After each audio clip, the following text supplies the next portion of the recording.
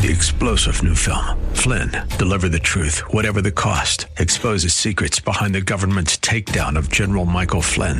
Flynn knew what the intel world had been up to. He ordered the first audit of the use of contractors. This set off alarm bells. He told the truth. He was the most dangerous person for Donald Trump to hire. They had to get rid of Flynn. Flynn, Deliver the Truth, Whatever the Cost. Available now. Watch it today. Go to salemnow.com. salemnow.com. This is Cornerstone Connection, the radio ministry of Pastor Gary Hamrick of Cornerstone Chapel in Leesburg, Virginia. Pastor Gary is teaching through 1 John. Real love is calling, listen, truth opens up your eyes. Mercy is waiting for you with every sunrise. Love is an emotion, but it's not a feeling in the sense that it's all about how we feel. Love is sometimes, hear me on this, love is sometimes a decision. Love is a discipline. We love when it's not always convenient. We love when it's not always comfortable. And sacrificial love is not always easy. If there's a sacrifice, it means that there's something inconvenient. But as Jesus laid down his life, which was a tad bit inconvenient, so should we be willing to love in a way that is sometimes inconvenient. When we're told to love others as God has loved you, sometimes we might think it just means to be nice to people. But in today's message, Pastor Gary explains that sometimes love is an action. It's not just a feeling. Sometimes that love means sacrificing things like comfort, time, effort. After all, true love means sacrificing for others. Maybe it's inconvenient to you sometimes, but remember, Jesus was tortured and killed for you. I'd call that a bit more than an inconvenience. So is sacrificing some comfort really so bad? At the close of Pastor Gary's message today, I'll be sharing with you how you can get a copy of today's broadcast of Cornerstone Connection. Subscribe to the podcast or get in touch with us. But for now, let's join Pastor Gary in the book of 1 John chapter 3 with today's edition of Cornerstone Connection. In verse 10, in this the children of God and the children of the devil are manifest. Whoever does not practice righteousness is not of God. So that's the second bullet point under children of the devil. Does not practice righteousness because you're not of the Lord. No, nor is he who does not love his brother. So that's another bullet point that he says here marks those who do not belong to the Lord. Now, the word love there is a word that he loves to use throughout this epistle. 45 times John uses the word love in 5 chapters. That is more times than any other book of the New Testament. And every time John uses the word love, it is always the Greek word agape, which is the highest, most supreme form of love. And he says there, and he's going to launch into this section now in the rest of chapter 3 about what is real love. He's going to talk about how are we to love others. And one of the things that marks us as followers of Christ is that we love our brother, we love our sister, we love people. And again, it's not this, it's not this love, this superficial love. It is agape love. We love them with the love of the Lord. As a believer, we are to love people with the love of the Lord. We are to genuinely love others as he has loved us. We are to exemplify. Jesus said, by this will all men know that you are my disciples if you love one another. And so he ends verse 10 by saying, somebody who belongs to the devil doesn't love his brother. Versus us, we should. Verse 11. For this is the message that you heard from the beginning, that we should love one another. Not as Cain, who was of the wicked one. He was motivated by the devil, obviously, and murdered his brother. And why did he murder him? Because his works were evil and his brother's righteous. So, this is the story back in the garden. After they had been expelled from the garden, Adam and Eve, they had a couple of sons, Cain and Abel. And Cain kills his brother Abel. All because of jealousy. It's really what it was, because Abel offered a sacrifice to the Lord that was a righteous sacrifice, and Cain did not. And so Cain's offering was rejected, and Abel's was accepted. And so Cain kills his brother over it, all because of jealousy. He murdered his brother all because of jealousy. So John says, who do you think was the motivator behind that? It was the devil. Because Cain was, just giving in to the temptations of the enemy, just jealousy in his flesh, and he succumbed to it, kills his brother. Why did he murder him? Because his works were evil. His brothers were righteous. So verse 13, he says, do not marvel, my brethren, if the world hates you. Please underline that in your Bibles. Do not marvel, my brethren, if the world hates you. As a follower of Christ, you will not always be liked. And this is an important thing for us to grasp, because we live in a culture that is all about how many likes you get. All right, that's all that the world has become on social media now. How many likes did I get? And your whole self-image rises and falls on how many thumbs you got on your social media. How many liked your picture? How many liked your post? How many liked what you wrote? And if a bunch of people really like you, you feel good. If you don't get a bunch of likes, you feel depressed. And so we're living in a culture where everything about us is dependent on how much we're liked. And we got to get over ourselves. We got to get over ourselves.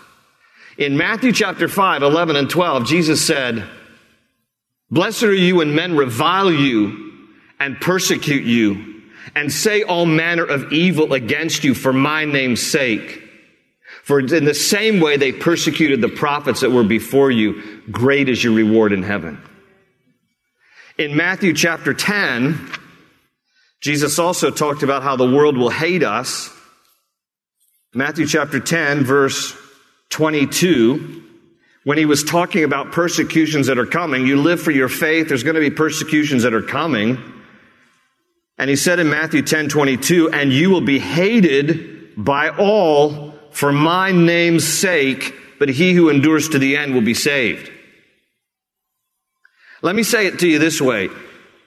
If you don't have at least some people in your life, either at work or your family or neighbor, who don't like you, if you at least have some people who don't like you, you probably aren't living enough for the Lord.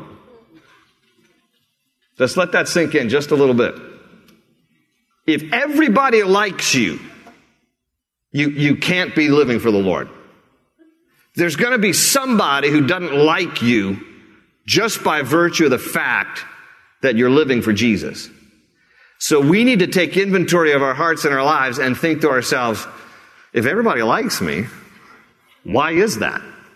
Why does everybody like me in my life?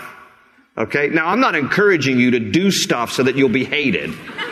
Okay, because it's easy for us to do that, all right? You can tick somebody off in a New York minute if you want to.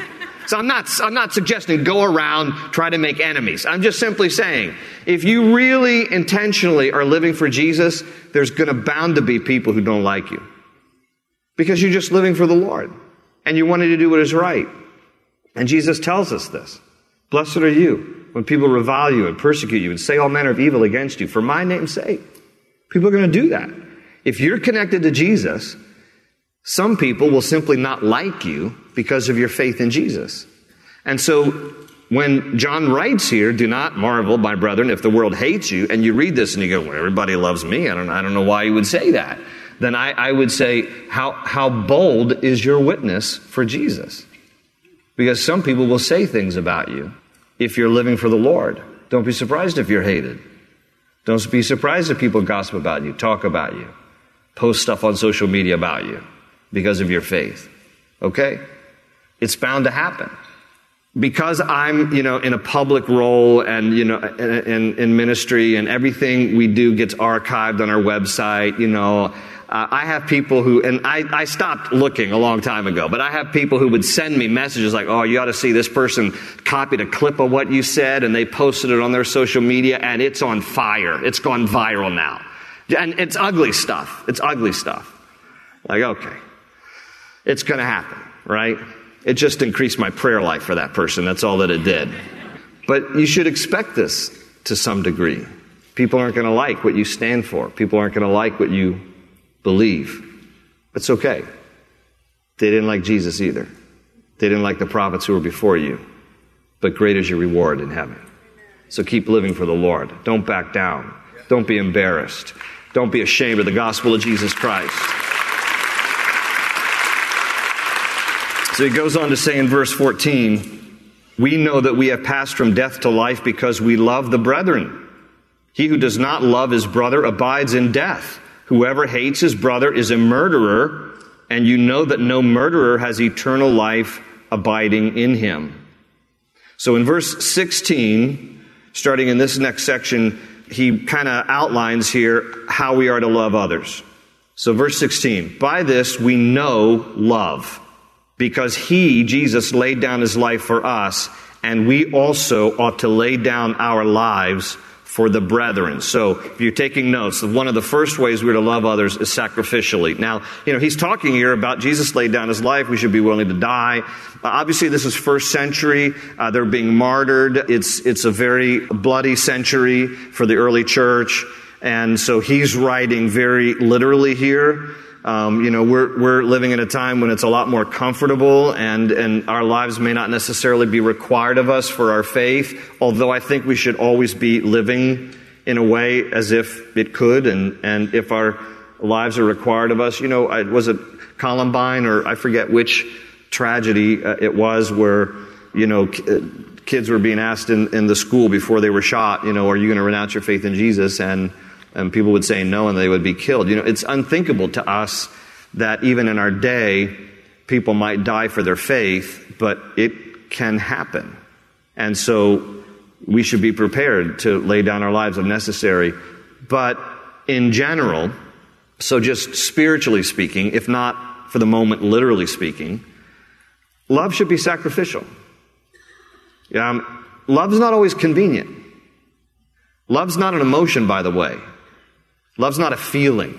I know that we treat it like that. It's just, I'm sorry, love is an emotion, but it's not a feeling in the sense that it's all about how we feel. Love is sometimes, hear me on this, love is sometimes a decision. Love is a discipline. We love when it's not always convenient. We love when it's not always comfortable. And sacrificial love is not always easy. If there's a sacrifice, it means that there's something inconvenient. But as Jesus laid down his life, which was a tad bit inconvenient, so should we be willing to love in a way that is sometimes inconvenient towards others. We should love sacrificially. Verse 17, but whoever has this world's goods and sees his brother in need and shuts up his heart from him, how does the love of God abide in him? So number 2, our love should be materially. He says there, he says, if you really love, and there's one way that we can show love, and that's materially helping somebody who has material needs. James would say in James 2:16, if one of you says to a brother or to a sister, go, I wish you well, keep warm and be well fed, but does nothing about his physical needs, what good is it? And so sometimes love takes the form of materially helping someone. And I'm blessed around the holidays because I hear how, people, and some people have, and this is a good thing, some people have used the church to kind of be an anonymous intermediary between themselves and a family that's in need because they don't necessarily want a family to know who's helping them. So sometimes we'll get people who will just bring wads of cash and say, would you please give this to family so-and-so? We just don't want them to know it was us. And we'll do that. I mean, this is the kind of thing where, people are just motivated, especially you see it around the holidays, to just think of others materially. And so, I'm always blessed by that when I hear, there was a single lady in our church and she needed a new roof. And so we paid for the roof and several people in our church provided the manual labor and went over and put a new roof on our house. And this is the kind of thing where, we don't want to just say, like James says, hey, God bless you, be well fed and clothed, but we do nothing to help the material needs. Part of the church is to love in a way that is also materially, where if you have the means and you see people who don't, it's a way that we can show the love of the Lord to them.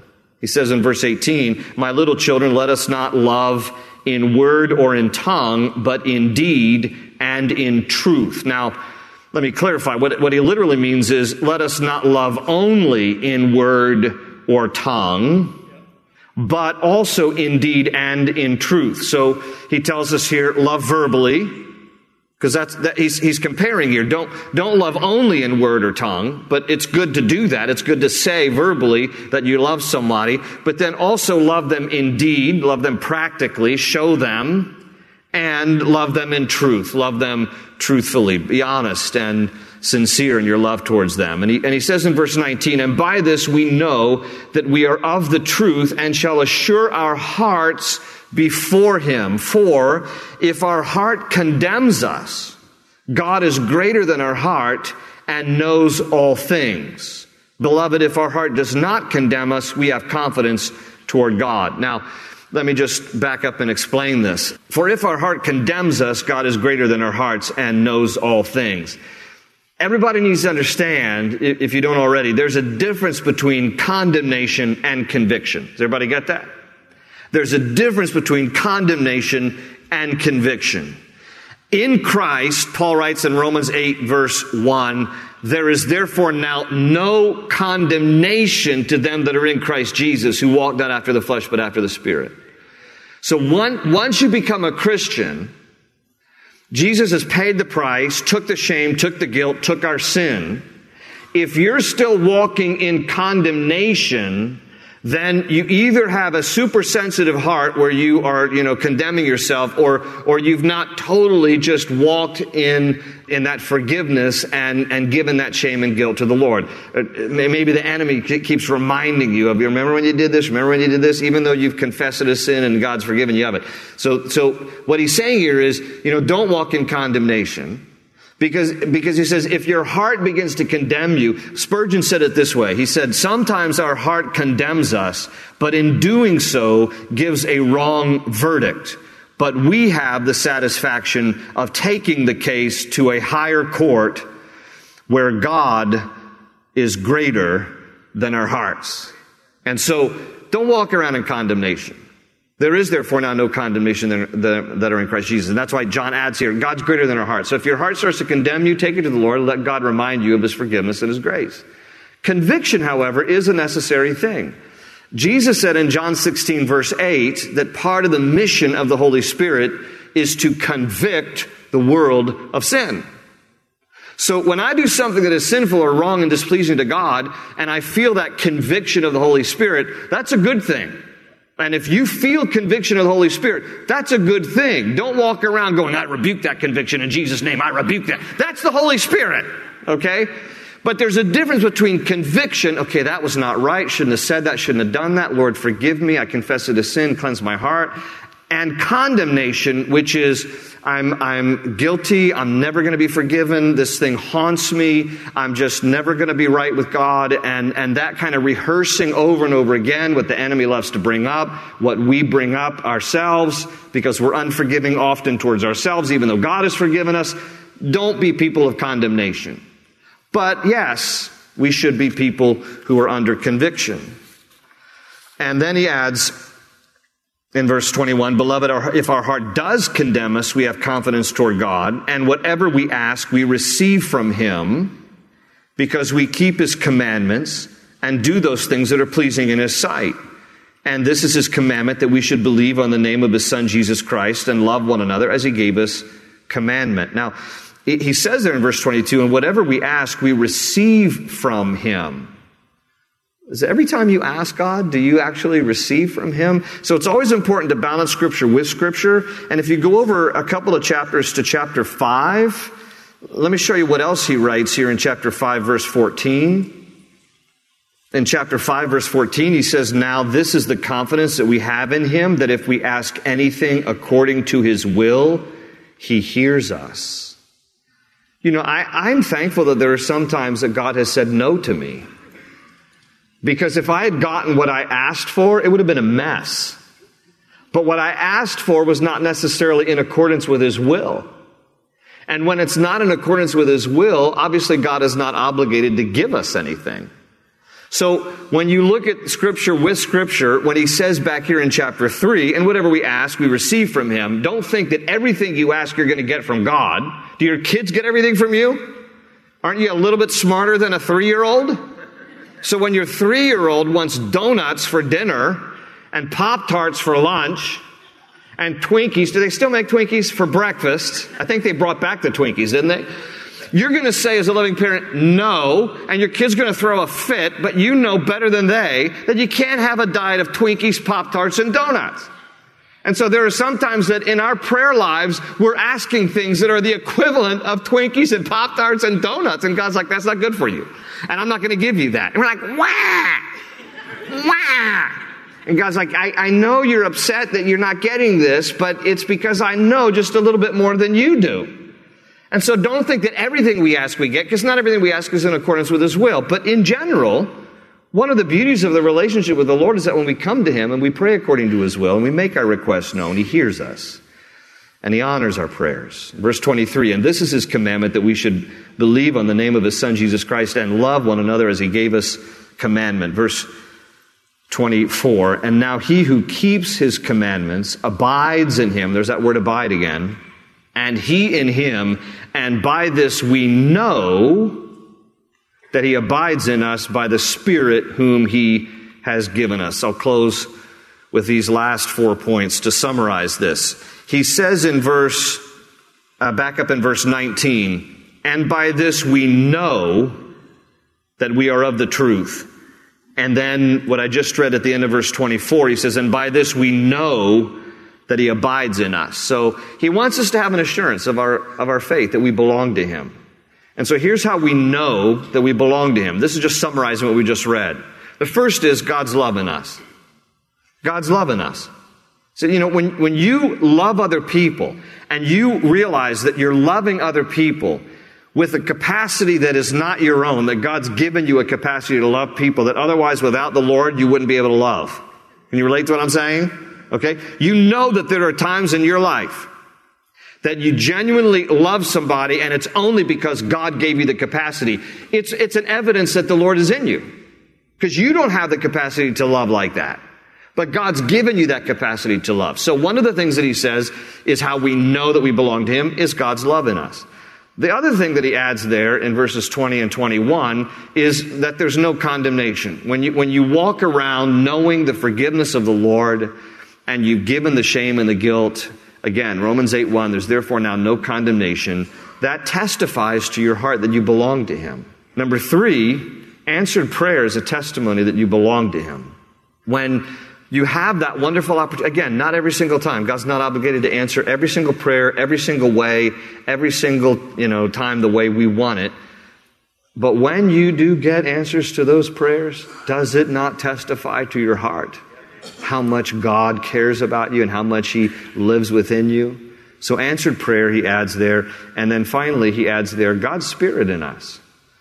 He closes out chapter 3 by saying, we know that he abides in us by the Spirit whom he has given us. Paul would write in Romans 8:16, the Spirit himself bears witness with our spirit that we are children of God. And so God bears witness. His Holy Spirit residing in us, bearing witness with our spirit, you belong to me. You're my child. I love you. That's his Spirit bearing witness with our spirit that we belong to him. Open ocean, jump in and you'll find the cornerstone's your connection. Run towards your new life. You've been listening to Cornerstone Connection with Pastor Gary Hamrick. Pastor Gary is teaching through 1 John, a deep book with the simple truth front and center. We find this truth in 1 John 3:11. For this is the message that you have heard from the beginning, that we should love one another. Did you know there's a way you can love your fellow listeners? We hope you learned something new as you listened today, and even more, that you were inspired to continue searching the Bible for God's love, truth, and grace. Would you join us in praying for your fellow listeners? With every message, there's potential for someone who desperately needs hope to hear about Jesus. And prayer is an incredible way to support them, even though you may never meet them. Or maybe today it's you who needs prayer. We'd love to hear from you. Please send requests to prayer@ccvb.net. That's prayer@ccvb.net. Are you looking to go deeper into this study? Head over to our website, cornerstoneconnection.cc, where you'll find companion resources that are available to you completely free. Once again, that's cornerstoneconnection.cc. That's all we have time for in today's message. There's more to learn, so we hope you'll join us here next time for more from Pastor Gary on Cornerstone Connection. They say you're a wandering soul, that you've got no place to go, but still you know, you're not alone. Real love is calling, listen, truth opens up your eyes. Mercy is waiting for you with every sunrise. Hope is an open ocean, jump in and you'll find the cornerstone's your connection. Run towards your new life.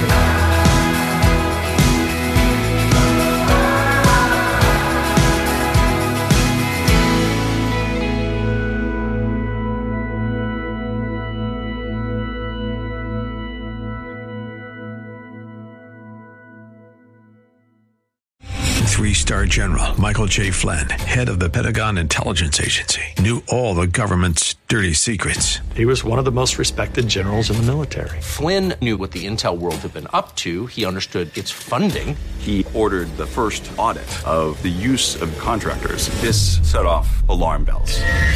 The explosive new documentary, Flynn, Deliver the Truth, Whatever the Cost, uncovers the facts behind this scandal. Flynn told the truth. He was the most dangerous person for Donald Trump to hire. I find out the worst enemy that I'm going to face in my life is right here in America. They took my assessment and they wanted me to change it. And I was like, I'm not changing it. They had to get rid of Flynn. With in-depth interviews, archival footage, and never-before-seen personal records of the man behind the headlines. I just felt like I was drowning. Flynn, Deliver the Truth, Whatever the Cost. Available now. Watch it today. Go to salemnow.com. salemnow.com.